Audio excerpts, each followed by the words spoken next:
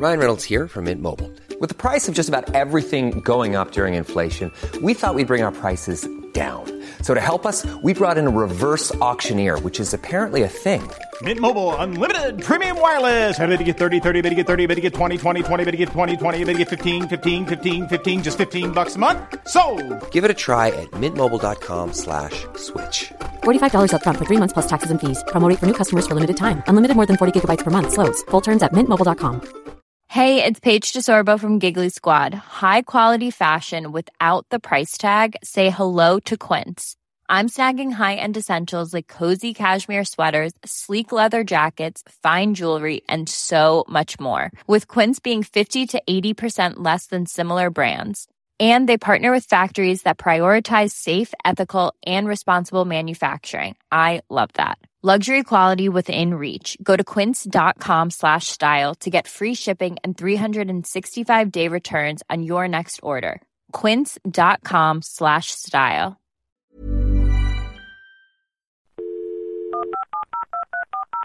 This podcast is a Royfield Brown production.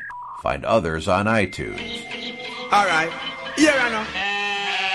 This is Mary, not contrary. Victoria Littler, V. Littler on the Twitter. Vicky Cole. Sophie Rideau.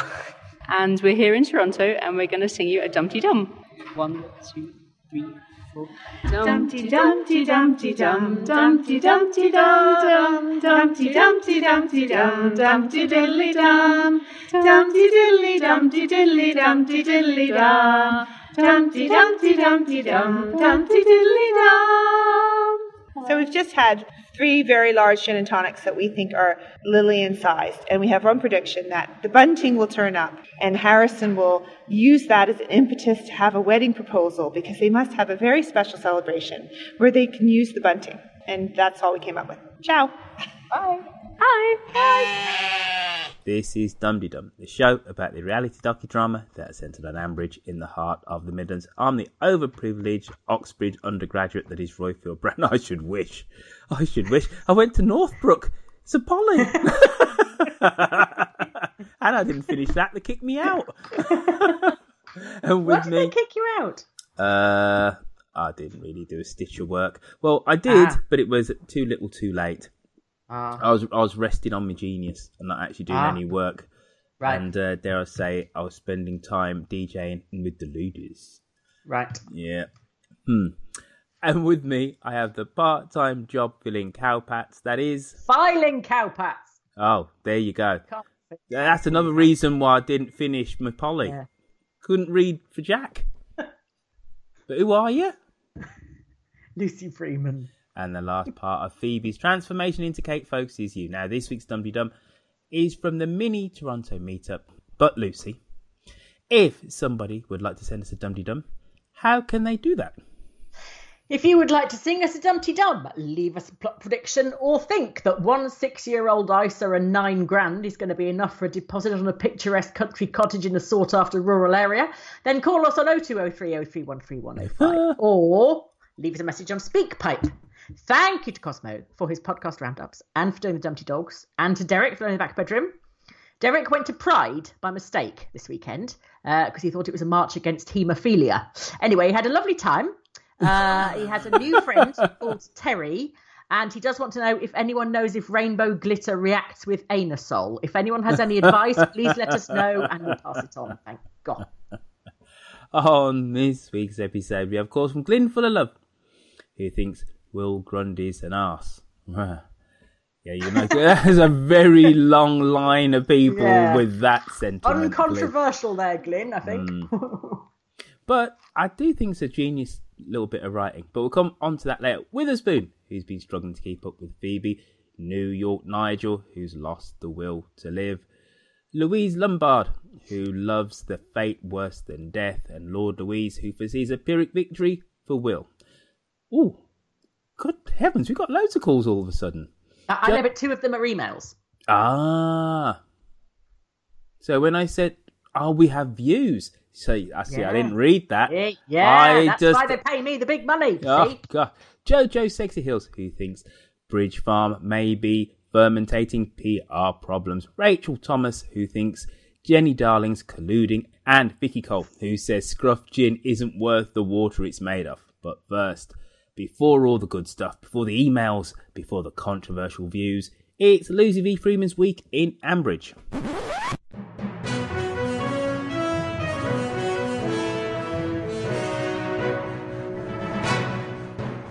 We started the week with Fallon and Harassment house hunting online. They found something large, vacant and double-fronted with a prominent back entrance, but that turned out to be Tracy Horrobin's Tinder profile. Will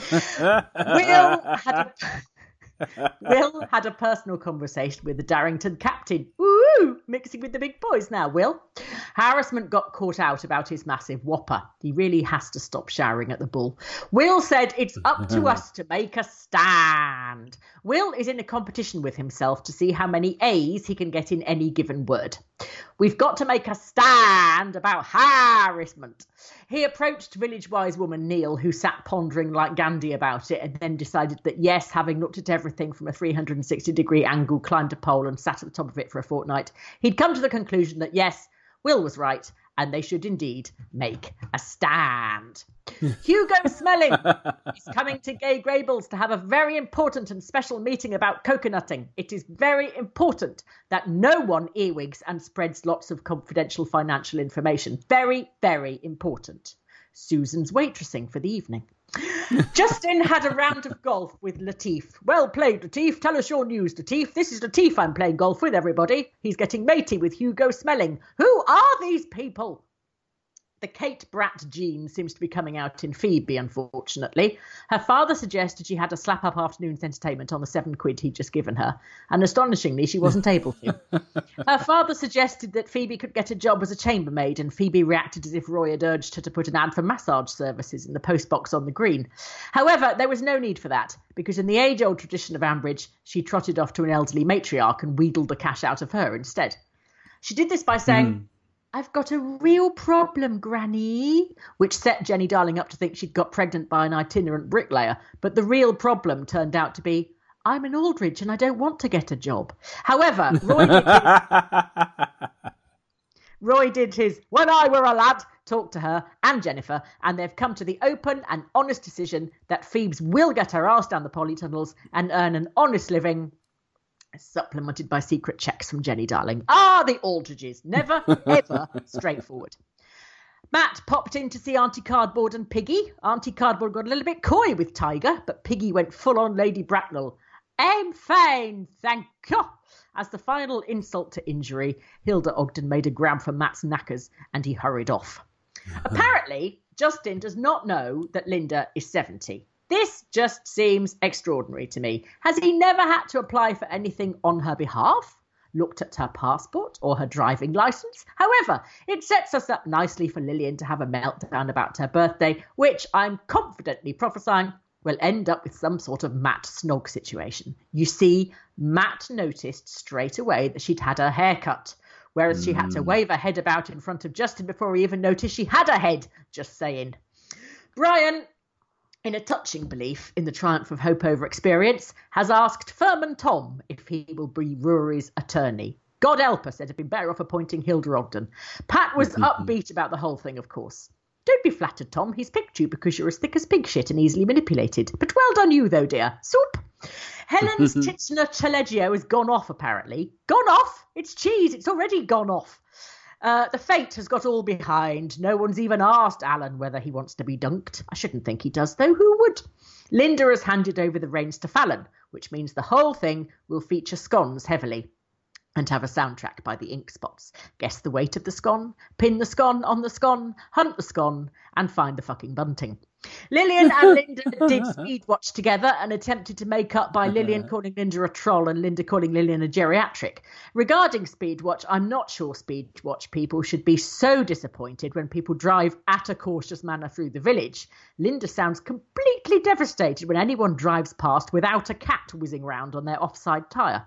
Of all the people to impress with the Duxford sisters, Brian attempted to show off to Jill, the living Marxist. Jill was having none of it, as she was too busy at the Filthy Fingers Cafe, making everyone eat parsnip fricassee that she'd fished out the bin behind the feathers.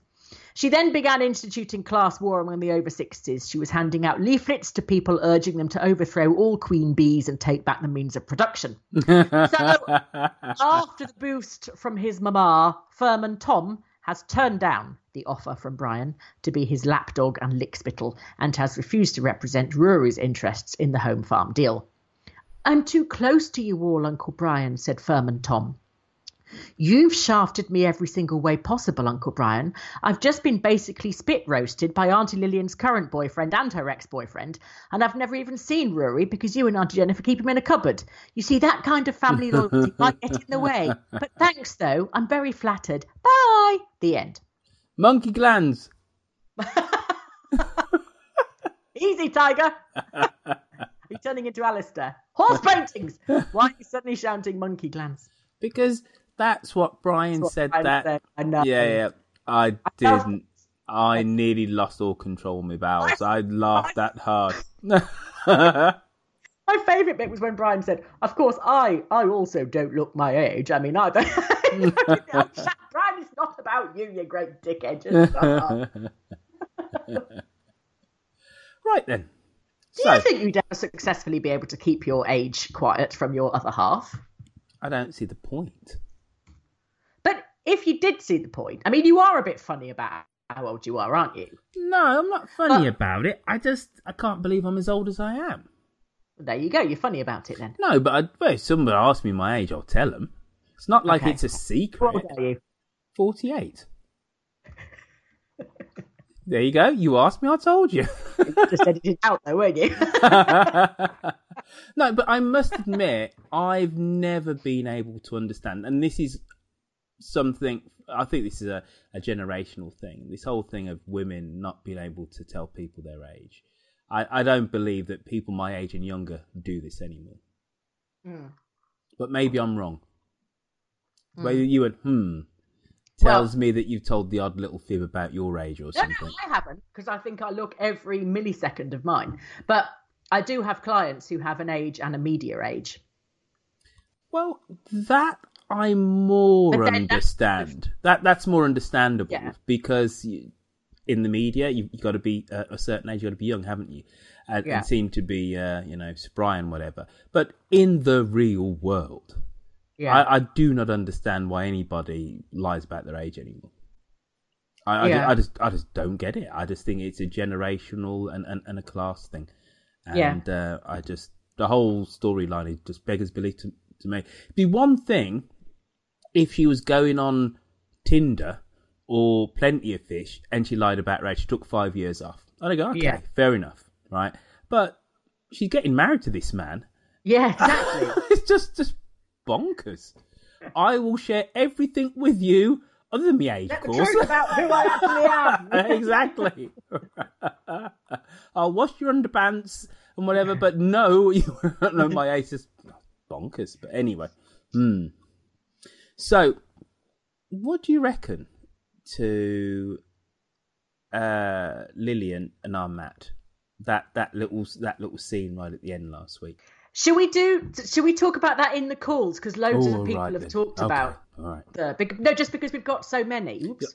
We've now got so many. Oh, and can I just say thank you, everybody, for rallying to the cause and responding to my tweet and saying, okay, I will call in, especially if you were pissed, basically. So well done, New York Nigel. What's the time? So, no. Thank you. That's the power of the Dum Dum family. The communion wine slightly too heavily there. Mm-hmm.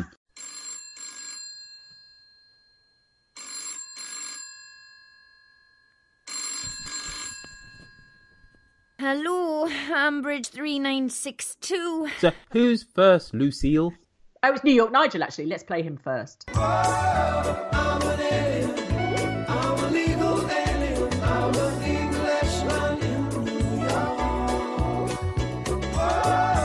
Hello, Dumpty Dummers everywhere. It's Nigel here, calling in at New York time in the evening. A little hoarse after presiding at 2 services and singing and dancing and, maybe drinking a bit at our annual Bastille Day celebrations at the French Church. 2 things. Number 1, I just don't understand Will. I know how he was damaged by Emma, or about how his family could be perhaps an embarrassment to him in some obscure way. I get the whole business with his much nicer brother. Is he just too conservative and class-bound to have social pretensions like his mother-in-law Susan? Or is he driven by some sort of moral crusade? Who cares? He's just Mr. Cardboard.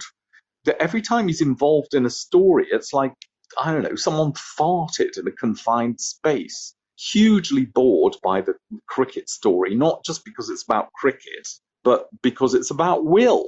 I'd like it a lot more if Nick was involved in this story.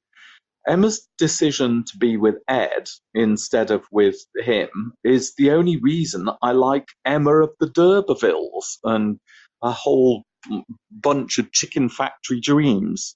Number 2, leave Lillian alone. I know what's the problem with that Justin. He's just a kitsch banker, that's it. Justin's sentimentality is the sum total of his romantic potential. So, finding it a bit hard to balance all of this out in the end. Is Lillian a seasoned woman looking for a comfortable but vaguely interesting conclusion to a busy life?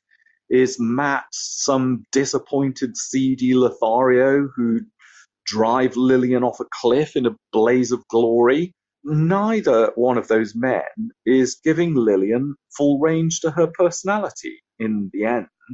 We've ended up seeing one of the most powerful women characters in The Archers solely through men's eyes. But she doesn't have a story of her own. So why can't you leave her alone with a bottle of bubbly and a nice bottle of chocolates? Box chocolates, I mean. Yeah, there's the wine drinking. Oh, speaking. Okay, I'm heading for the Alka-Seltzer and a nice lie down. Yes, Emma of the D'Urbervilles at the Chicken Factory. Very good. Do you know what? I think that the Matt thing. Mm-hmm. I think, yes, I agree with New York Nigel. Justin has got sentimentality and he just wants a wife because he just thinks he should have one. Matt and Lillian have got passion.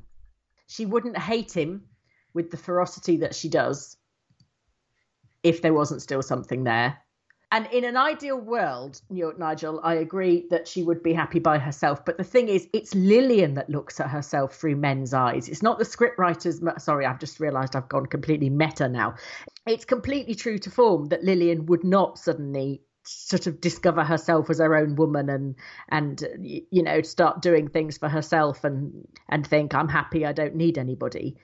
The reason there's all this bollocks about how old she is and the reason that she's obsessed with how she looks and everything else is genuinely because she looks at herself through a bloke's eyes all the time. But no, it's not just that, though. It's not just that, because she wouldn't give a rat's arse about Linda knowing her age. There is a competitiveness with her, and also she is worried about aging. There's a competitiveness with her with other women, sorry. That's what I didn't finish off by saying. Because she wouldn't care about Linda knowing her age otherwise. She wouldn't care at all. But she's only worried about Linda knowing because she thinks Linda's going to tell Justin. Okay, but then if she didn't care, she'd say, well, Linda, I just went down to London and had some monkey glands inserted. But all that is a lie as well. Even Jennifer doesn't really know. Jennifer has just worked it out. She would just say to Jennifer, yeah, I'm having this work done, so what? Yeah. And then her hair is a cover, isn't it? Oh, I've just had my hair done at Fabrice's in London or wherever the hell she goes down there. But no, she's always gone for, not always, quite often gone for younger men. Yeah. She's paranoid about her age, but also with how she appears with other women. Because she wasn't exactly happy with being a grandmother, was she? There was something around that about being called granny or something. I can't quite remember. So it's not just her comparing herself, to men as a sexual object. It's her as an aging object. Yeah. Oh, an aging object. That doesn't sound very nice. Well, we all are, aren't we? I know. I'm having my little mini crisis because I can't believe little old Royfield's going to be 50 in a couple of years. It's a blooming disgrace. However, it's just a fact. It's better than the alternative, let's face it. What's the alternative? Well, not being dying at the age of 49. That's much worse. Yes. Yes. Oh, poor Lillian. But she's anything but poor. I know. I cannot see how this is going to end well. Even if she goes off with Matt, Lillian and Men is just never going to end well. Whatever it is, it's not going to end well. You know what? But at least Matt is her equal. Justin's not. In what way is Justin not? Other than financially? He's not as witty as her. He's not funny. He's kind of... Yeah, but he's a bit more stable though, isn't he? But he lies to her as well. Does he? Doesn't everyone lie to everybody? Okay. No, everyone does not lie to everybody. But he said, he said, "Oh, I haven't paid James off to go home," and he could have just said he had. Oh, but come on. I suppose Matt lied to her as well.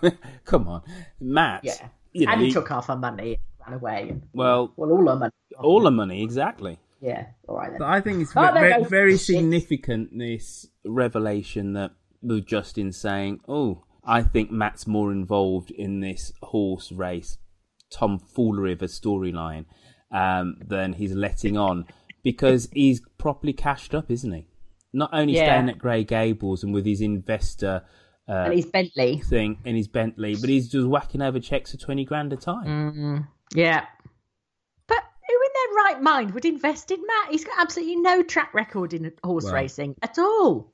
But he's somewhat charismatic, and you can imagine, he's halfway across the world and he's speaking to a couple of other somewhat shady businessmen, and he's got a few contacts. He can name drop a little, and that bit I understand. It's when he comes back to the UK, I don't understand why anybody would do business with him.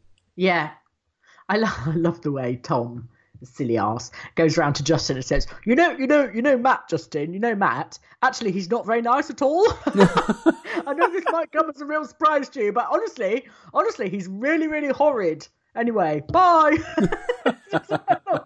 Even now, Tom. Just thought I'd tell you. Yeah. Yeah.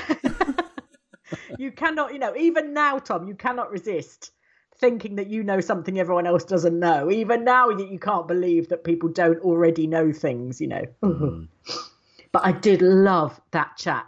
Nobody can put Tom back in his box better than Matt. I love the way when Tom's on that phone call to Brian going, so I can't anyway be your attorney. Sorry, Brian, I have thought about it. I'm sorry, Brian, I've got to go now. And then goes, oh, and Matt comes out. He just sort of swaggers over just at the moment. It's like a tiger circling and waiting to see the little antelope that's hanging back at the end, And you're like, oh, no. And then before we know it, Matt's got his leg in his jaws and he's hauling him off into the bush, He goes, you all right there, Tom? You look a bit shaken up, mate, And he goes, no, I'm fine. No, why? Oh, Tom, just know when you're beaten. Oh, I must admit, messed up that deal. You messed up that deal because you were greedy, and I thought, that's exactly it. I must admit, I thought it was a little slice of genius for Brian to ask Tom to be Rory's attorney, because actually, all you need to do is be a little bit of an advocate. That's all you have to be, right? Yeah. And I think it was right that you have somebody who was younger, a little bit more closer to Rory's age, etc. And I thought Tom could have easily have done that. However, him being knocked, doubt being put in his mind by Pat, and then what he then says to Justin, says to me, Tom, you're not ready for the big leagues. You're not ready at all, are you? And actually, his business acumen and prowess, as far as I'm concerned, has massively regressed from the halcyon days of the Sausage King.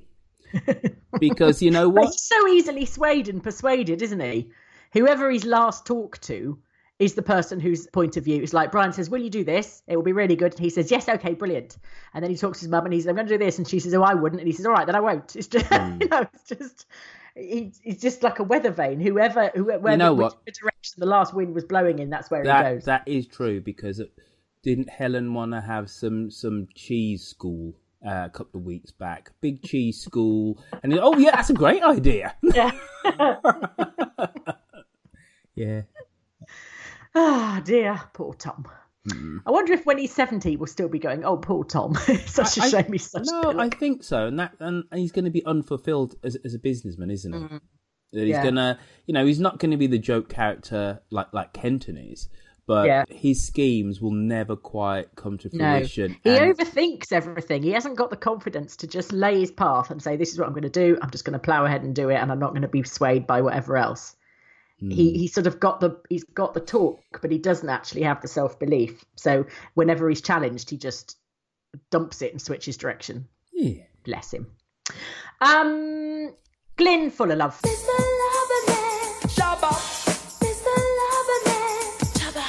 Hello, Dumpty Dum. It's Glyn here. It's been a little while since I rang in, mainly because about 3 months ago, after a very long, happy and fulfilled life, marred only by a complete lack of interest in the Archers, my father departed this earth, shuffled off the mortal coil, or to put it simply, he died. And although it wasn't entirely unexpected, as many Dumpty Dummers will know, having gone through similar experiences, there's then quite a lot of stuff to do. And that's been a bit distracting. But at some point, one has to get back to doing things that one was doing before, such as ringing into Dumpty Dum and moaning about the Archers or complimenting the Archers or whatever. Anyway, this week it's definitely a moan. It's a moan about two characters. The first character is Phoebe. Phoebe is, I went to a university not dissimilar to Oxford, quite a long time ago, I admit. But yes, we did get a lot of reading to do in the summer. And I did my reading after working in a metal factory during the day, and I did my reading in the evening. And then by the end of sort of 8 or 10 weeks of working in said metal factory, I had enough money to go off travelling with my friends. And that is what I did. And so I have absolutely no sympathy for you. But at least by the end of this week, you do seem to be sort of coming round to realising what life is really about. And then Will Grundy. There's not too much to say about Will Grundy other than he has become a bit of a caricature rather than a character. I think Lucy pointed out last week that he was the sort of good boy of the Grundys many years ago. But ever since the incidents around Emma and Ed, the scriptwriters have just really sort of turned him into a character that, I can't really see where any of his current attitudes and views have really come from. But I can't take him seriously anymore. And I hope he does go off and bat for Darrington or Paxley or whatever it is, and we never really hear of him again in Village anymore, because I'm just fed up with him.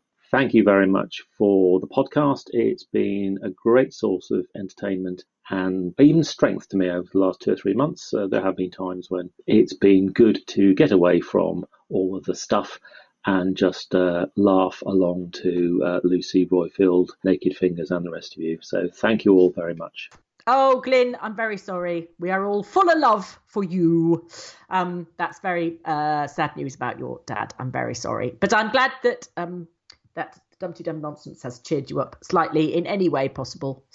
Yes, but Phoebe and Will Grundy. Phoebe needs to get a sodding job. This will be addressed in later calls, I believe. Will Grundy, what is going on there? You know what? Will Grundy reminded me of this Will week. Grundy, yes. Yeah. Will Grundy, sorry. Put my teeth in. Right. He is a believable adversary, isn't he?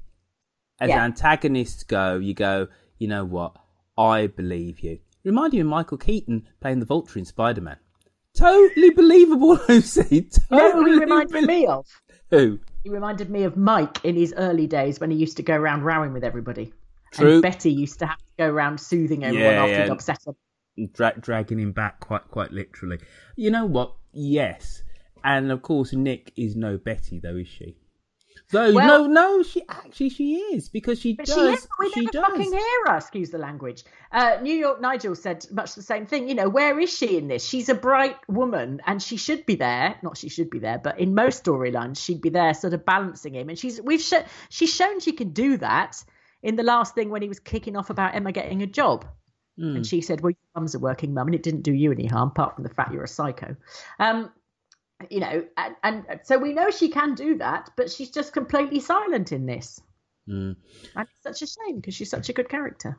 I have been slightly struggling with the Archers recently, as I've said to you off mic. Just going, there's not really much going on. And I do think that the cricket storyline is a wondrous thing to behold, because it has been 2 years in the making for us to get here. It's been a very slow boil, but we've almost got there, haven't we? Where Harrison has saved the team, but at what cost? Yeah. You know, and the cost is men being able to have their balls and play with them all by themselves, quite literally. And and for the sake of Ambridge cricket, I'm like everybody else. Who cares, right? Yeah. You know, if there was 30 men willing to play, I might have a different view about it, whatever. Really? But I said I might, Lucy. There is something about playing sport. Royfield, you are on thinner ice than Torvill and Dean here. No. Listen to me. I said I might, right? Mm-hmm. I would be more. I don't care about mixed teams. Don't care, right? There are some sports where it is to have gender mixing is going to be more problematic, i.e. rugby, right? It would be more problematic, right? Yes. Okay, cricket, who cares? Have women playing, who cares, right? If there were 40 able, fit, willing men willing to play cricket, for Ambridge cricket, and they wanted a men's only team, I'd go, really? But I really wouldn't go man the barricades about it, quite simply because there is something about people who are of a community playing together. That's all I would say. So there are Sikh cricket teams, there are mixed cricket teams, there are etc. Cricket teams from Birmingham, cricket teams from Perry Bar. I wouldn't man the barricades about a group of blokes if there are sufficiently enough of them saying we want to have a men's league. It's not a league I'd join necessarily, but I wouldn't man the barricades to say you cannot do that. That's all I'm saying. And as I said, there are some sports where it'd be much more problematic, and rugby's the most obvious one. American football, you couldn't really do it. The power disparity would be so unequal. Though I know that there is an American college team which is... they all wear those great big... They look like fridges. They're wearing so much flipping protection. Yeah, and the refrigerator used to play for the Chicago Bulls in the 1980s.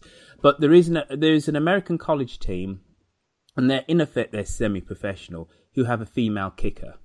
But that's a very specific role where... She kicks the ball and then runs like hell out of the way while all the refrigerators crash into each other. Quite literally, yeah. Yeah. And I think, and she's... It's a stupid game anyway, honestly. No. It's not. It's a very dangerous one for concussive injuries. But actually, it's pretty good game, American football. Not for me. I wouldn't get my son to play it. But they can sort out those concussive repetitive injuries. It's not a bad game. Anyway, what were we saying? Will Grundy, Michael Keaton, the Vulture, Spider-Man. So... With a brief segue into American football and back again.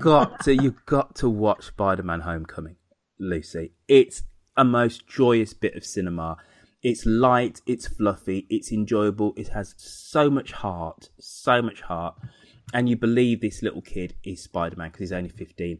But Michael Keaton, he's a baddie, but you completely understand his motivation. I don't understand Will's motivation, right? But in terms of having believable antagonists, that's where the two things kind of line up. Will is this 3D character. I hate to say it, but there is a little bit of depth to Will. And his Achilles heel actually is Nick, isn't it? That Nick actually... She's the one character who she sees through all his pomposity. Yeah, and she can always take him down a peg. He never confronts her and comes off the better. Never ever. It's because she's 17 times as bright as him. I think Will's whole sort of raison d'etre is maintain the status quo. Yes. He hates any sort of change. Well, he's a gamekeeper, isn't he? He's a gamekeeper, so that's it in a nutshell. Yeah, exactly. His job is within the feudal system. Mm. You know, I work for the man, and you know, the man pays me, and For the squire. He works for the I've got squire. my house, and I inherited my money, but that doesn't mean I've got to share it. And you know, it's all this sort of real kind of right-wing, NIMBY kind of hang on to what you've got stuff about Will, and he's very, very uncomfortable when anything changes. Well, he's also the oldest child, so he's supposed to be more conservative by nature, isn't he? Yeah. So, yeah. And he is more than just slightly ashamed of his family. But then that also takes us back to the whole kind of gamekeeping thing that, you know, his father and grandfather are. Yeah. What's the word I'm searching for? Gamekeepers and... Who nicks things from gamekeepers? Can't remember. Poachers. There you go. Yeah. Oh, which reminds me, Donald Glover is playing the Prowler, which is almost like saying the poacher in the new Spider-Man movie. He only has a couple of lines, but it's very good, Lucy. Oh, good. Just saying. Right, we got another call. We have with a spoon. Hey baby, I hear the blues are calling. Tossed salads and scrambled eggs. Mercy. Greetings, Lucy Roifield, Yoko Bear, and all Dumpty Dummers around the world. It's Witherspoon and Angus Haggis here. I'm experiencing a bit of deja vu. Last August, Phoebe had a brief personality transplant when she contemplated a career in yurts instead of going to Oxford. Thankfully, that only lasted for about a week. This summer, after her first year at school, she came home embracing the persona of a Sloane Ranger, if I have that reference correct. Now, it's interesting. Phoebe was brought up by working-class parents, but had the exposure to her wealthy grandparents. Nevertheless, she always appeared to be well-grounded and to have good values. I can relate to her experience at Oxford, as I grew up in a working-class family myself and attended one of the American versions of that esteemed institution. I received a lot of financial aid and worked in the school dining halls, and nearly half of my fellow undergrads had part-time work. Phoebe noted that she couldn't hold a part-time job during term, and this was corroborated on Twitter by fellow Dumpty Dummers. I bet that she was eligible for some financial aid in the form of loans and grants based on what we would imagine her parents' income is. I did check this online, but the temptation of keeping up with the Joneses at school may have been too great for her. Certainly we all shouted in derision when she said she couldn't work this summer because she had too much reading to do. Forgive the metaphor. That's a load of bullcrap. The subsequent interplay between Jennifer and Roy seemed realistic. Jenny wanted to be generous granny, and Roy wanted to make sure his daughter wasn't being spoiled. Jenny listened, but still will slip Phoebe some cash here and there. That's life. Phoebe seemed to return to normalcy by the end of the week. So, young lady, if you want to go on holiday with your friends, you better work. Talk to you all soon. Hi there, this is Rachel Thomas, great big show-off on the Twitters. I'm just phoning to say how utterly annoyed I am with Phoebe for thinking she's too good for getting a summer job, and how equally annoyed I am with Jennifer for supporting her in this view. Well done, Roy, who seems to be taking the whole thing very sensibly and having a quiet word with Jennifer. And Phoebe, get your arse in gear, get a job, then go on holiday. You're not going to get to go on holiday with all your Oxford pals just because they've got money and you haven't. Work for your money, spend it on a holiday if that's what you want to do. That's what the rest of the students do. Thanks very much. Bye-bye. Yes. Well, this was a very short personality transplant for Phoebe, wasn't it? Because she sort of within the space of 2 episodes, she kind of went from us all going, "Oh my God, it's Kate."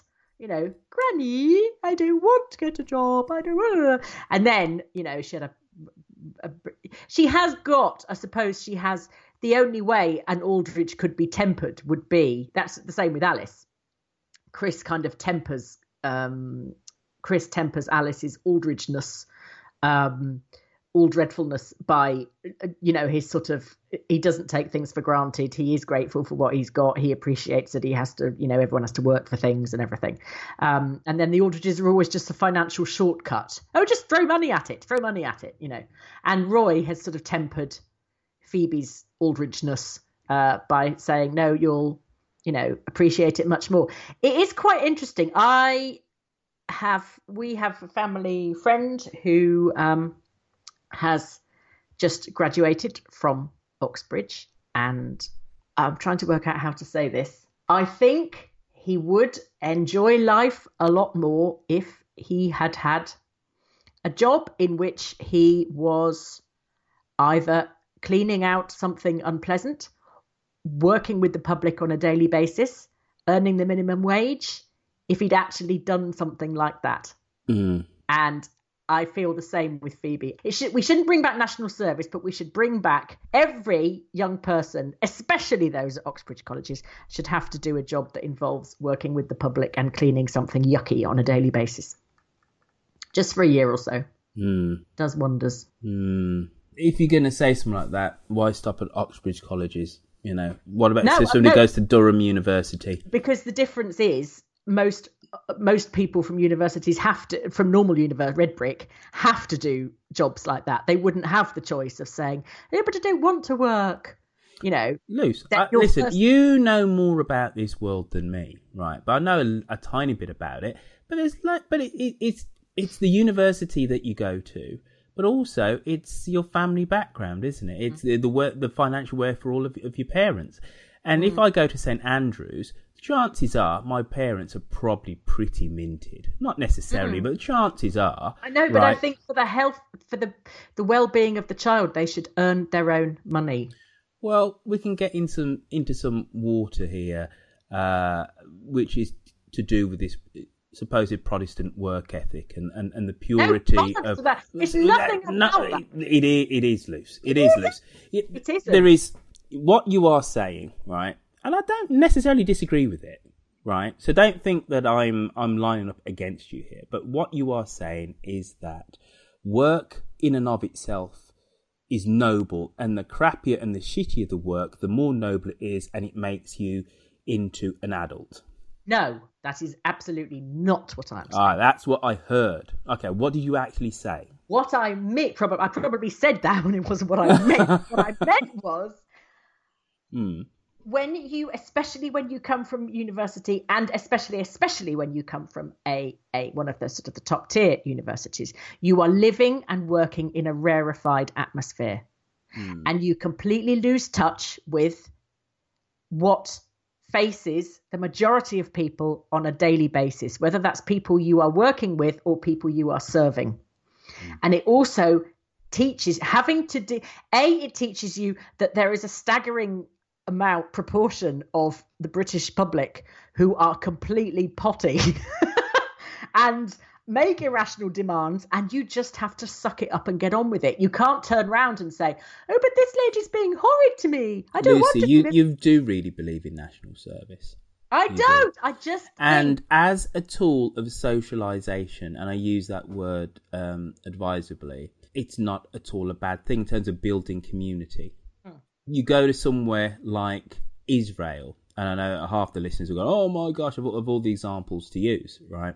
And the fact that every adult, though it's not quite every adult, because the Orthodox Jews don't go, much to the chagrin of all the liberal ones, it does build society and consensus.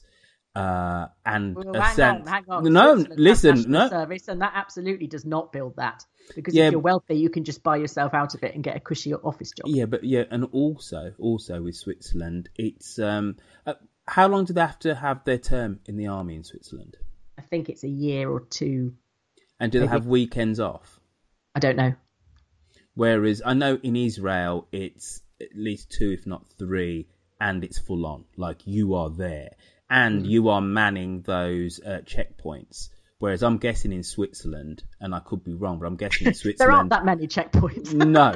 Right, you're making cheese half the time, aren't you? Clocks. You know, let's... in the barracks, they're making Swiss chocolate, and then they're having weekends off. So it's very different from if you're in the Israeli There's army. A lot of making rotas for whose turn it is in the nuclear shelter. That's all I remember about it.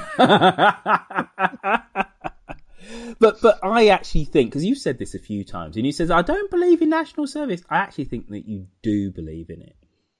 Because you always start this conversation by saying that you don't.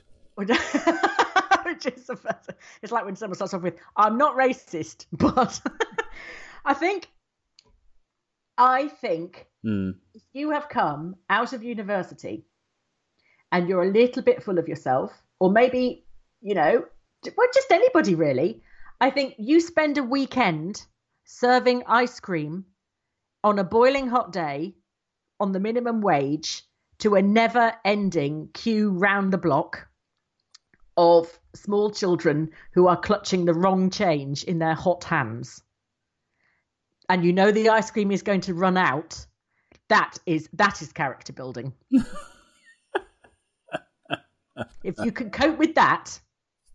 When I was an au pair in Switzerland, I had to peel the used sanitary towels off my employer's pants before I washed them. Oh, dear. And that, as well, gives you a kind of a sense of the awfulness of people, the disrespect shown to people who do menial jobs. It just gives you a sense of, if you want to, it's also a hell of a driver for making sure you never have to do that again as a job. And it also makes you never, ever, ever take the piss or look down on anybody that does something like that for a living, because they have to. And I think that's what Phoebe could well do with. But you yourself have said she seems to have gone on this very quick character arc to do with this story. And so stark as a jump over a fence, really, was. It was like, boing, there are, done. But to be fair to our Phoebes, right, she's always been, since she's had a real sense of being a character, she's been pretty sensible, hasn't she? And I suppose, Reed, I'm making your point for you. But she comes from, if you take the Aldridges just to one side, yes, they're all moneyed, but she is fundamentally a Tucker, isn't she? So she grew up with Roy and Hayley. She didn't grow up on Aldridge's farm, and she's always had her feet kind of firmly on the ground. She goes off to Oxford with all the posh knobs and stuff, and all of a sudden she wants to go into railing, and she doesn't want to work in the polytunnels. But Roy has reminded her of her ordinary roots. Yeah. And I suppose, you know what? To be fair to her, right, because there's no way I would have said this at her age. If my grandmother says, I'll give you a secret check, I says, bring them on, Grandma. Yeah. But she didn't. That's a real strength of character. Let's give her that. She said, no, it wouldn't be a good idea, Granny. There aren't many teenagers that wouldn't take a shortcut to money if they could. Even if she has to put on somewhat of a front, go down to those polytunnels or work in Grey Gables, do a bit of chambermaiding, right? Yeah. I would still have taken the cash. Yeah. Yeah. But that's because you live in moral turpitude. I'm joking. I'll tell you just one thing, though, right? Just whilst we're on all of this, right? I think we can be somewhat hypocritical, some of us, when we talk about students. Sorry? Do you mean me? No. When you say some of us, I assume that means me. Because what you've displayed in this, looking at this topic, is an old-fashioned Protestant view that work maketh the man, maketh the adult, right? Yeah. And the crappier and the dirtier the work, the more noble it actually is, which is an old Protestant view, which isn't shared necessarily by people who inhabit the Mediterranean. It just isn't. But it's very Anglo-Saxon, whereby I'm presuming that you would line up with people who say we should scrap tuition fees. What's the link? Oh, because then they don't need to work. There you go. No, one second.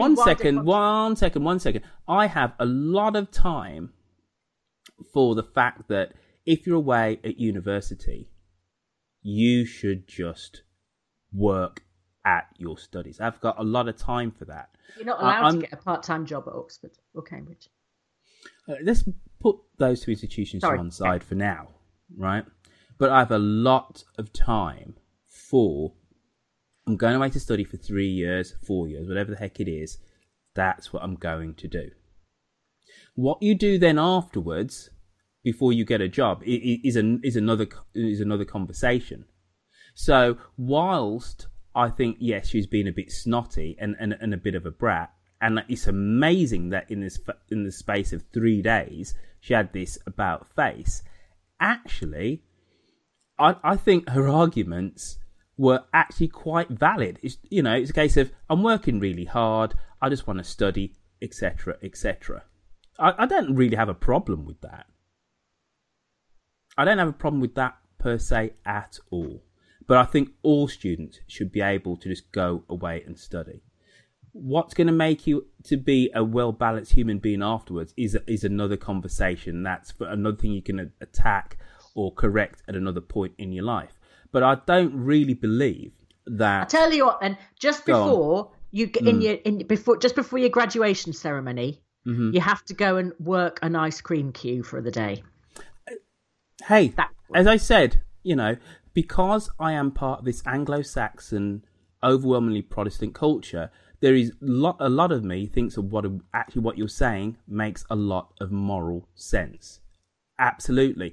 But for those 3 years, you know what? Go study your bloody books. Don't take your nose out of them. Yeah. That's actually what I believe. She's not saying she wants the money to carry on studying. She wants the money to piss off round Romania with her friend. True that. Right. But true that. Right. Just falling to... No, it's not, because there is a deeper point to be made. And she actually says, right, it's a summer holidays, right? She struggled through the year, and she shouldn't have to struggle through the academic year.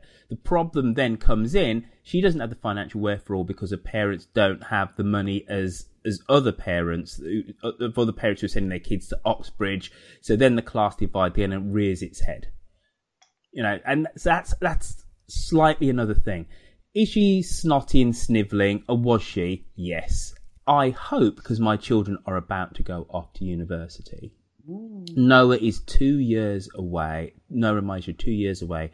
And I know that their grandparents will be writing little checks. And their grandparents are not Aldridges by any stretch of the imagination. Yeah. They're not. Right? Ella will probably have some kind of scholarship if she decides to do something arty. So we won't really have to worry about her per se. But are we saying grandparents shouldn't help? Of course not. Okay, all right. So, strictly speaking, what Jennifer did isn't morally wrong then, right? No, there are many more shades Granny, of grey. I've got a Oh yes, yeah. Granny. And she could have played it with a much straighter bat and still had the same result. Phoebes, tell me about university. Oh, this and that. She could have played it much straighter, as opposed to playing a grandmother like she's playing an old fiddle, right? But then again, Jennifer's not stupid either, because Jennifer's heard all this before. And also, she's the first member of Jennifer's family to go to Oxbridge.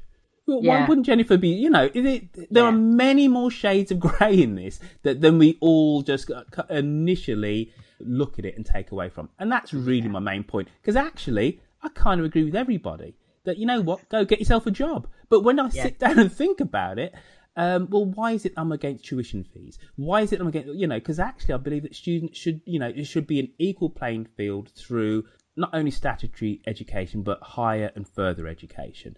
And actually there isn't. And that's partly the reason why Phoebe's I need a hard drive. It wasn't all about frocks, was it? She said, no. I need a hard drive. Yeah. Anyway. And he rolls up. Who's now? Oh, Jojo Sexy Heels is next. Aye. One of these days, these boots are gonna walk all over you.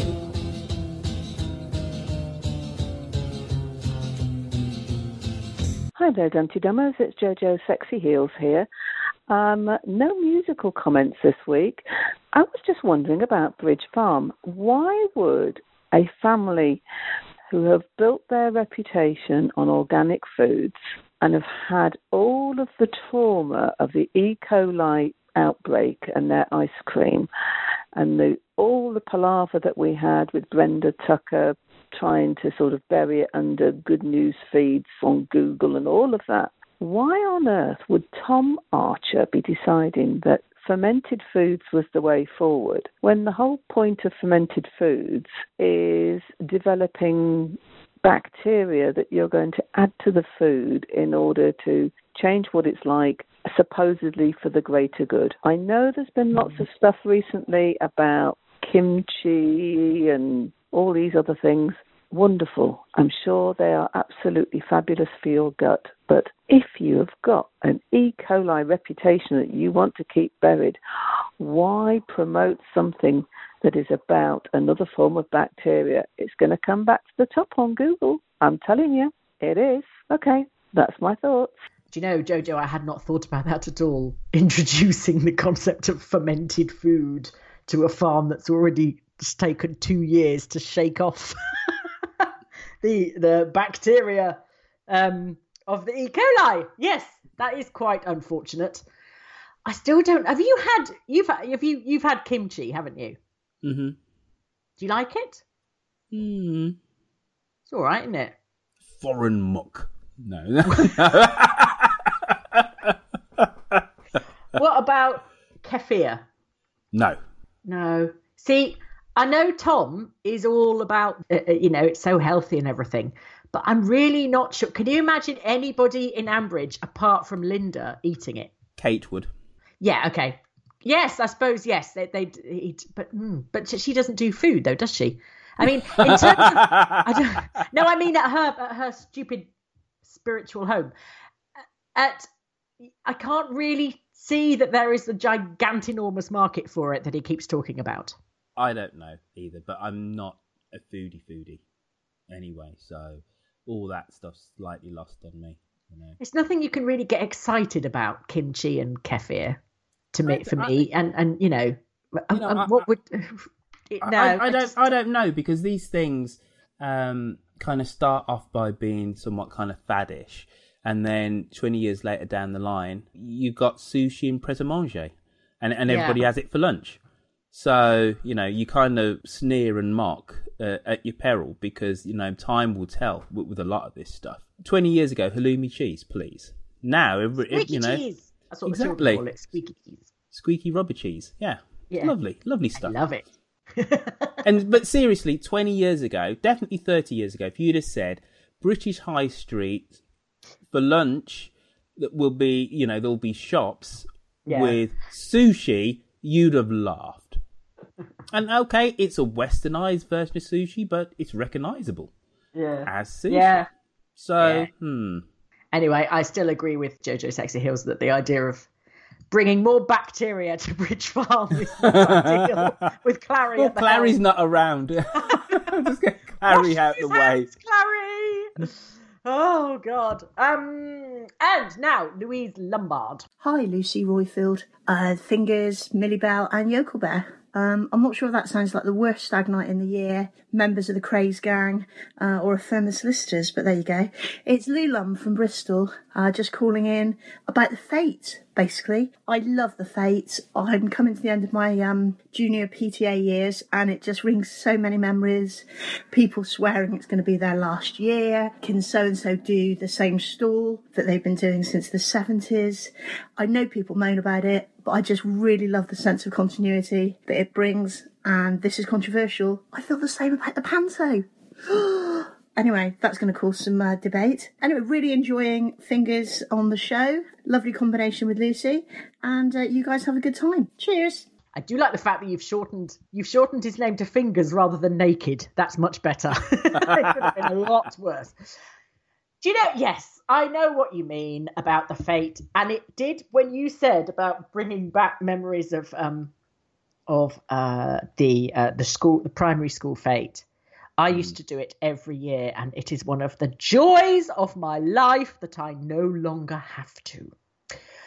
And one of my favourite memories of our primary school summer Fate when I used to help, I was only allowed to sell fairy cakes, and I could only sell them if they were either £1 or 50 pence, because my maths was so rubbish I couldn't give change for anything more complicated than 50 pence or £1.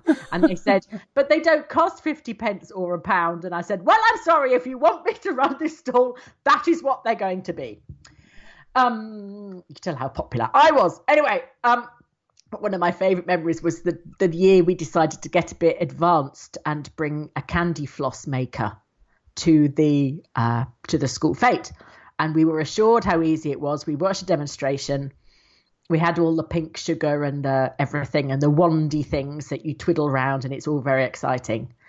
And I walked past and the ladies were sort of wrestling with the machine, getting it all set up. Then I walked back again about 20 minutes later, and there was a stiffish breeze that day, and the woman standing next to it looked like she'd been frosted. She was completely covered from head to foot with frosted pink sugar, where she'd been twirling it around, sort of experimenting. The wind had taken it and just absolutely spangled her. In this candy floss, and she walked through the playground and children were screaming and running to their mothers, and she had to go and try and melt it off.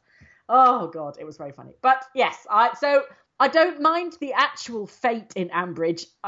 What drives me mad in the same way that we can't get anybody to be in the Christmas play. Oh, look, we found somebody to be in the Christmas play, and oh, look, they've accidentally turned out to be brilliant.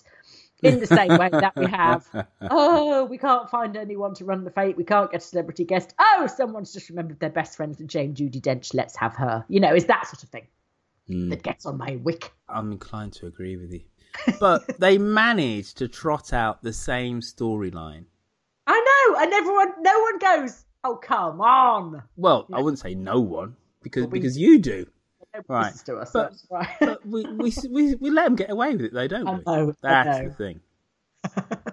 Because we love them. Right, Vicky Kuil has sent us an email.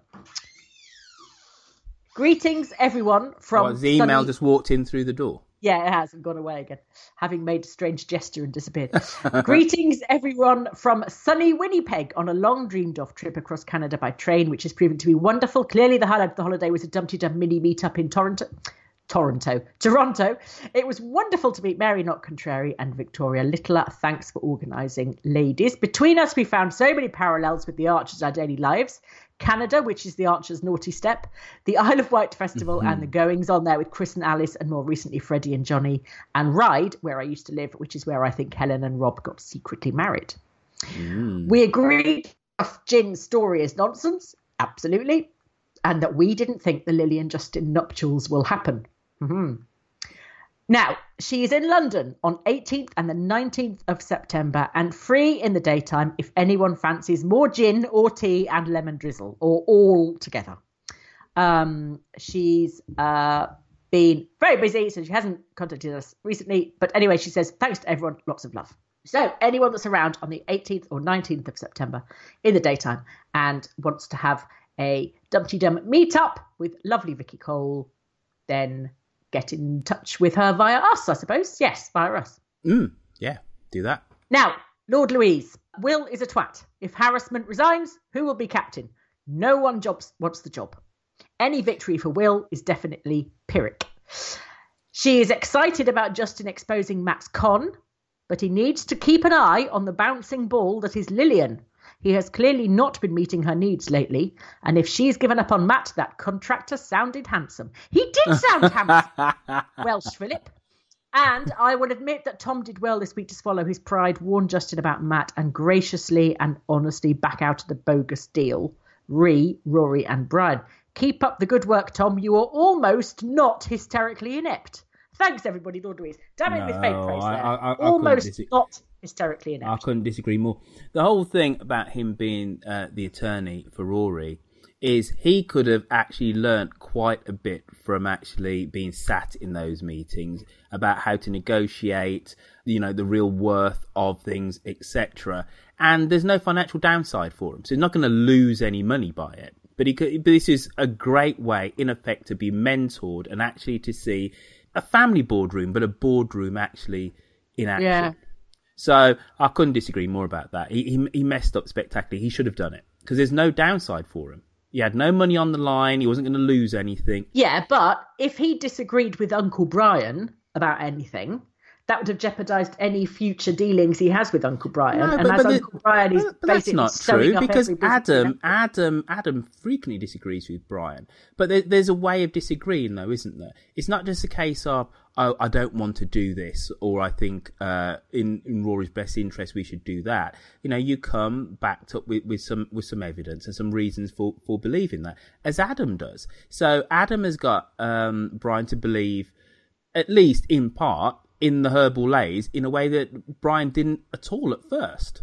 So it's wrong to say you cannot go against Brian. You actually can. Brian and Adam rub along, don't they? They don't always get along, but they rub along. And I think each of them begrudgingly sees the value in the other, even though we'll never admit it at the time. Right. Yes, maybe. I don't know. Well, Brian hasn't binned Adam off, has he? And says, right, you can't do this job. Yeah, He but never Adam's has his done. stepson. Can you imagine what Jennifer would do? But listen, he's no utter numpty Brian either. He knows that Adam is, for all of his ideals of being a custodian of the land and being in the husbandry of it and not exhausting the soil, Brian knows he's a very effective manager of the farm's enterprise. Yes, he thinks that Debbie's probably more capable, but Debbie's physically not there, is she? No. But he knows that Adam can do a job. He's not going to have built up that business since Brian Aldridge came into the Archers in the early 1970s. So some 40-odd years just to give it to his stepson, just to have him fritter it away. He wouldn't give it to Kate, would he? So it's not just the fact that this is a family member. This is a capable family member who he doesn't necessarily agree with all the time. Yeah. Well, it wouldn't be unknown for Tom to make a catastrophic decision, would it? Let's face it. Wouldn't be out of character, really. And also, Tom, catastrophic decision, Archer. Also, if Tom was going to do or propose something which is really going to impact on Rory further down the line, I think Brian would actually step in and say, actually, no, because Rory is his son. Yes.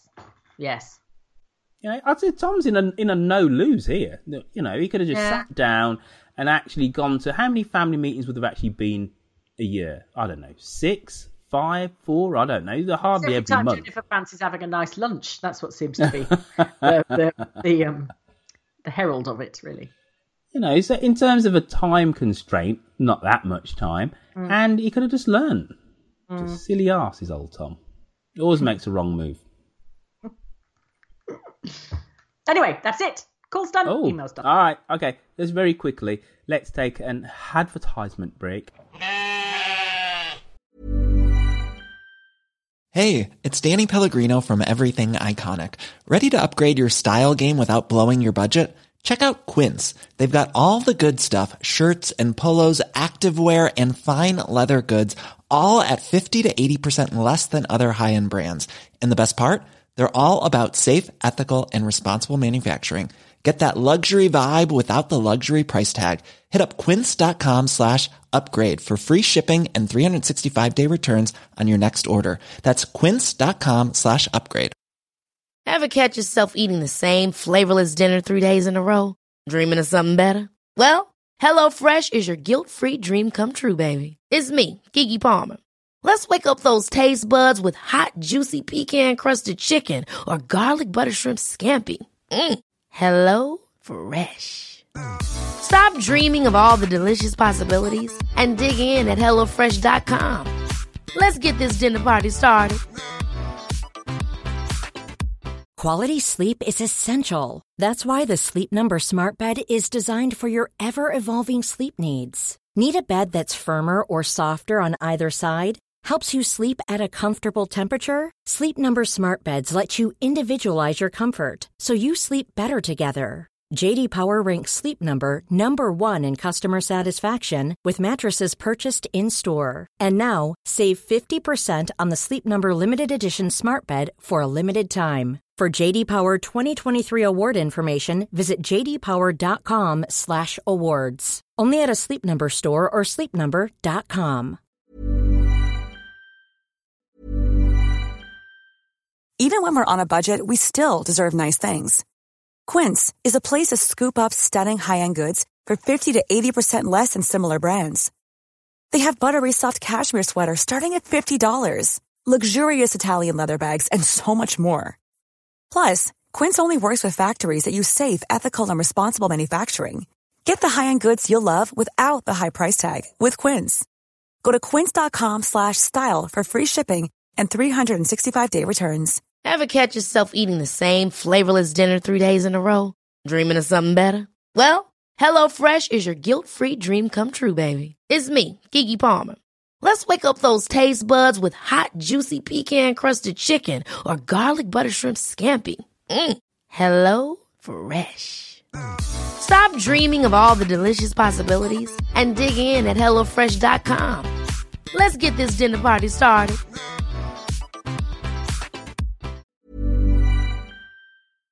Oh, hello. This is a message for Lucy. I just wanted to wish her a happy birthday for Tuesday, 27th of June. I hope you had a lovely day. And me and Neil wondered if you wanted to come round for a bite to eat one evening. Neil suggested we make a chilli. So, anyway, ta-ra! Hello, I'm Lucy, and this is Walkie Talkie. I walk my dog, Basil, pretty much every day in a foresty bit of London. I have been doing so for about 4 years, and I meet people that, as a dog walker, you talk to people. If your dogs get on, you tend to you say, which way are you going? Can I come with you? And you just sort of amble along, and you can end up having the most extraordinary conversations. Partly because you are walking side by side and facing front, so there's no embarrassing eye contact. If things get a bit heavy, if someone starts talking about something that they find emotional or difficult, then you can always divert your attention onto the dogs and relieve the tension a little bit. We've seen, as a group of dog walkers, we've seen people get pregnant, have children. We've seen people whose dogs have become ill and died, and the owner says, oh, I can never have another one. And then in a couple of months' time, they appear with a puppy, and everyone's delighted to see them. And we've seen people's marriages break down, new romances start. It's a lovely way to start your morning. It never fails to give me something nice to think about, something interesting to think about, even if it's not nice. And having a dog is a sort of a universality, really. The people aren't all like me, as I hope you'll realise over the course of the series.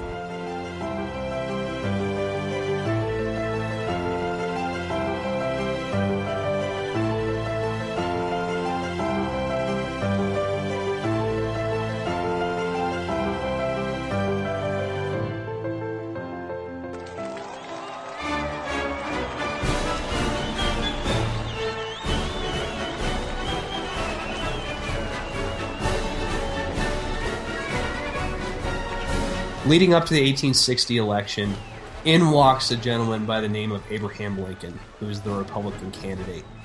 The Republicans to the South represent the ending of slavery. And Lincoln, despite the fact that his sentiment was always, in the beginning, to preserve the Union rather than to abolish slavery, becomes the lightning rod of anti-Southern sentiment. And he ends up winning the election in 1860 with no support from the South.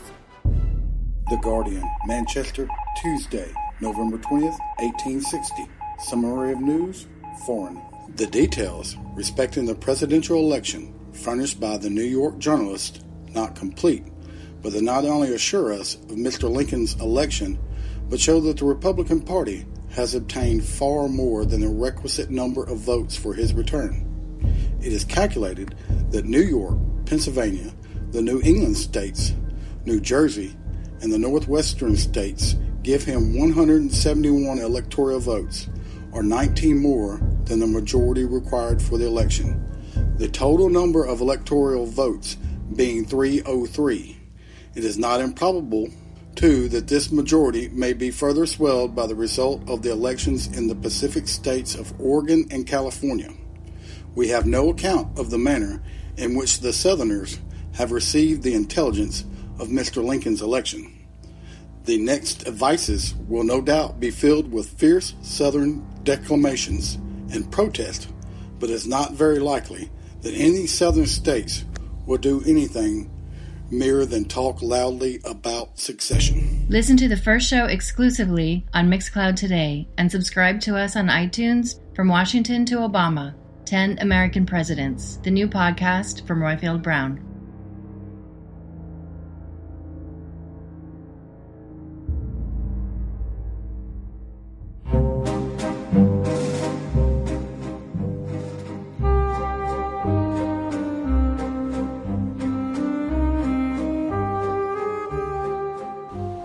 Hello Dum Dum, it's Yokel Bear here, calling with the social media roundup. You got me this week because Millie Bell's still on her international globe-trotting travels. Starting with the forum, and I have noticed there's a bit of Russian spam has appeared on the forum, and I've reported that to Royfield. That's, internet spam, not meat in a can. But two things caught my eye. First of all, there was a post by Fat Friend about speculating who Harriet Vane is. Well, we kind of knew by the end of the week, didn't we? It was Linda. We all knew. But I loved the fact, and this is mentioned by Purple Pumpkin, the Dorothy L. Sayers mysteries being the giveaway. I love the Dorothy L. Sayers mysteries. I love murder mysteries like that. So I really enjoyed that little bit of plot line this week. But we all knew it was Linda. Fiona Powell posted that the storyline she can't wrap her brain around is this whole Lillian being anxious about her age. That bugged me as well, but I think Janice Pope, has come up with an explanation when she said that she thinks it's an indication that she feels that she can't be truly herself with Justin, revealing feelings of insecurities and doubts about committing. Yeah, you look at the difference between Lillian talking to Matt and Lillian talking to Justin. I think there's trouble ahead. We also started the week talking about Will, which is a bit of a grim way to start the week. But we've, he's not very popular at the moment. Dee Nichols said, and I think Dee Nichols here speaks for the nation, Will is a twat, and a swift F-off normally works wonders. Claire Asprey said she used to quite like Will, or at least had some sympathy because he was treated badly by Emma. But he's turned into a complete arse now, and I think that's what most people thought. There were so many posts saying yes, he's awful, isn't he? And I think that's the case. Lexi Hohense makes a good point though, which says, all I can think is that Will's wife hasn't got wind somehow of his petulant misogyny. I think Nick and Clary will have a lot to say about what he's doing. Let's watch this space. We also had a thread because of the mention of Neville Booth and his surprising toupee. I asked, who are people's favourite silent characters? Well, we had some winners by a mile. Everyone loves the Button Girls. Sarah Squire says they're just like characters from Just William. Yes. It's so much love for Molly Button. Well, love. I think just everyone thinks she's a wonderful character, even though she hasn't said anything. Tessa Herring, though, said Fat Paul was her favourite, who in her mind is played by Eddie Yates from Crossroads. Yes, that's exactly how I imagine him as well. Though Al Williams said of Neville Booth, a toupee, an outrageous slur. I've known Neville for years and it's all his own hair. I bet it isn't, Al, but you can get him looking really, really realistic these days, can't you? We also talked a little bit about Phoebe and her being a little bit spoilt this week. Shelley Crockett said, I think Roy and Hayley will and should be furious when and if they find out that Phoebe has gone to Jenny pleading poverty. By the end of the week we'd seen that Roy was, he was not impressed. Though Nicholas Barnes said, Phoebe's studying at Oxford. Why didn't someone say? Yes, you're absolutely right, Nicholas, because Jenny's hardly ever mentioned it. We also had a bit of a appreciation thread for the new character in Ambridge, the one that I think we were all loving the most. Hilda Ogden, the cat from hell. Cat Wern says they perfectly captured how blind owners can become to their cat's nightmarish qualities. Yeah, Hilda Ogden is a nightmare. Anthony Ogden said, I'm allergic to most cats, but this is one I'll dose up on antihistamines to meet. Yeah, but Anthony, Hilda will probably see you off just like everyone else. Pam Crookshank, though, says, I'm hoping Will sneaks her into Will Grundy's, quote, kit bag. Yes.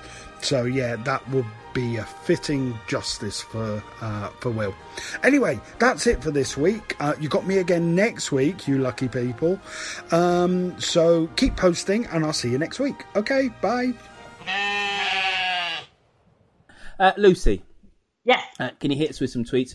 We need to speed up now. Oh, right, okay. No, because of me. I've been somewhat long-winded. Okay. Can I do my thing about the quiz first? Of course you can.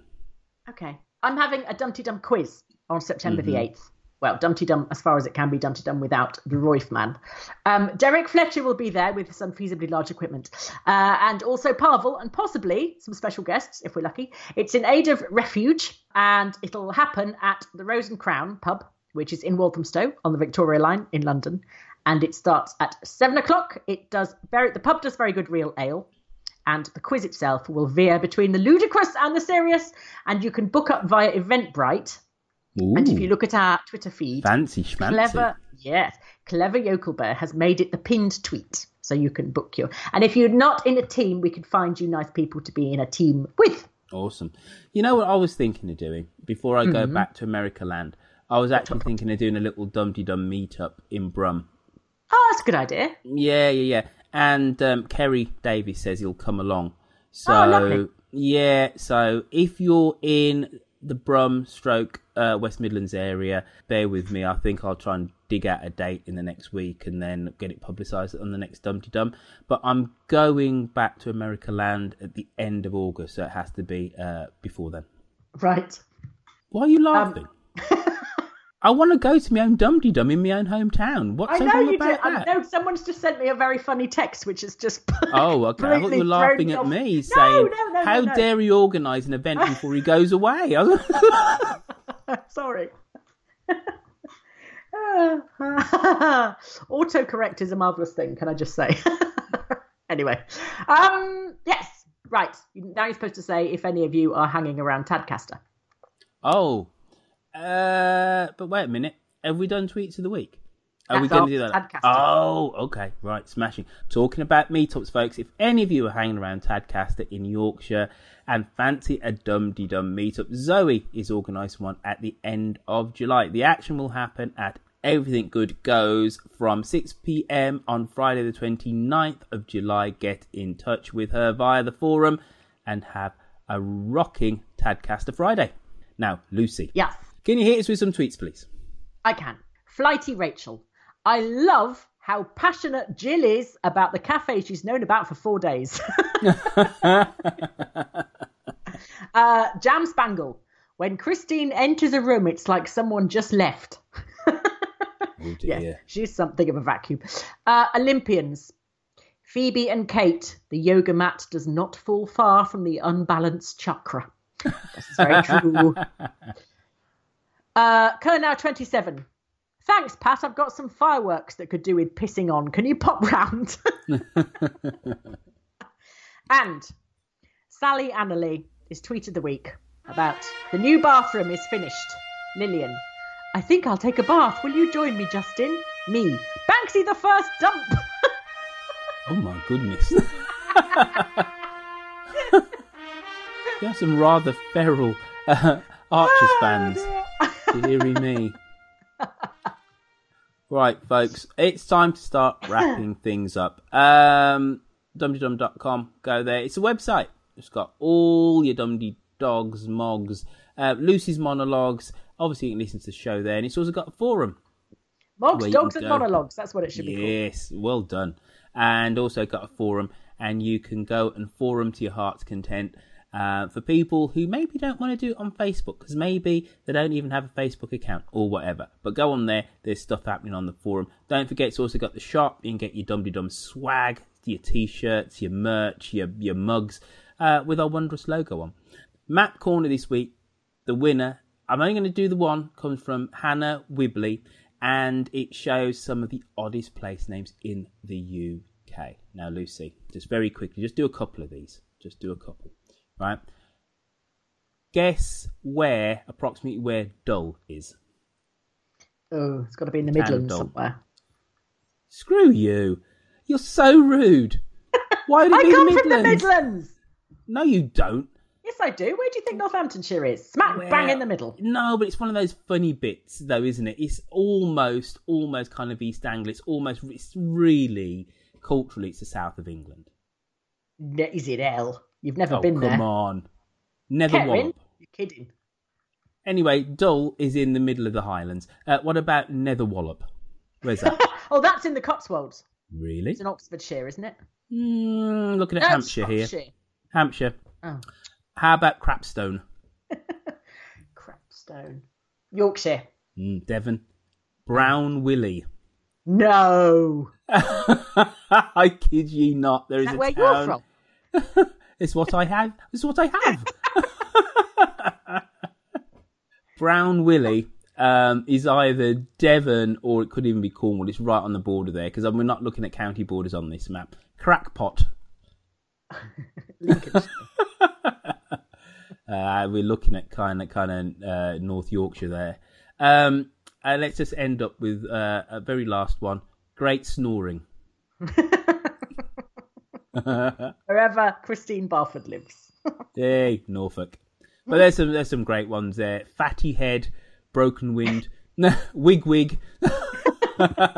So thank you for that. That is definitely our map of the week. And now, folks, I haven't asked this for a little while, but can you please go onto iTunes if you haven't done so ever before and just write us a little review? It's super duper important because it helps get us up those iTunes charts, which actually means we get more listeners. And we like new listeners and more listeners because then it's just a bigger community of Dum-de-Dummers. So that's awesome. So please go onto iTunes, write us a review, or if there is another kind of podcatching service where you can write a review, go onto that and write us a review. And we'll be thanking you muchly. Now, Lucy, in red. Oh, sorry. If you would like to keep our little show on the road, there are two ways this can be done. You can donate by hitting the donate button on the site, or you can sponsor us via patreon.com. Or if you work for a company that's very rich and wants to sponsor us and get your business message across to 35,000 fantastic people like you, then give us the contact details of your marketing person and we will harass them until they give up and sponsor us. Hurrah! Remember, folks, to get in contact, you can send us a message via SpeakPipe on our website, or you can call us on 0203 031 3105 to leave us a message on an ordinary phone. On social media, specifically Twitter, you can find us where we are at Dum-de-Dum. Me, I'm at Royfield, and Lucy is at Lucy V. Freeman. On Facebook, you can find us by simply typing in Dum-de-Dum, and much fun and hilarity is had there. Any last words, Freeman? Did you get the Radio 1 job? This is not for broadcast, is it? No, I just wondered. I just suddenly remembered that I hadn't asked you. I don't think that I have, but I haven't heard that I haven't. But now we're back on air. Any last thoughts, Lucy V. Freeman? Sorry. No. I have thought all my thoughts. Tell you what I thought was extremely charming, other than Spider-Man Homecoming, which I can't get over to people, is such a lovely cinematic experience. Forget the fact that it's, you know, somebody in a suit doing daring do's and trying to save the planet. It's full of heart, and actually it's a teenage high school movie. And if you liked those 80s John Hughes movies, which I kind of didn't at the time because I wanted to be all artsy and deep and meaningful, that's what it is. It's just a bunch of teenage kids, and it's just an absolutely lovely 2 hours to be spent, just watching this whole thing just unfold. Glow. Glamorous Ladies of Wrestling on Netflix. Watch that for another similarly warm, fuzzy feeling inducing bit of drama. So the setup is it's the 1980s, and this rather somewhat sleazy schlock film director has has this gig to create female wrestling for the small screen, and he gets a couple of ex-actors to play, well, not ex-actors, actors who are somewhat down on their luck. One of them that actually isn't so much down on her luck, and has this ragtag bobtail team of female characters that come for this wrestling ensemble. It's very similar to Orange is the New Black in terms of, you know, it's all women together, but it has a lot of heart, and it's absolutely lovely. So Glow, Glamorous Ladies of Wrestling, it's on Netflix. Go watch that. It's fab. Okay, then I will. That wasn't just directed at you, to the great Dum-de-Dummers around the world. I know, I'm just giving you some affirmation. All right, are you reading any clever books, classic books at the moment? What am I reading at the moment? No, I'm reading a book called Razor Girl by Carl Hyacin, which is very good. Ooh, what's the premise of that? It's about, he always writes about scammers in Florida, and he's very funny. Right. Yes. Okay. Bye. All right then, you.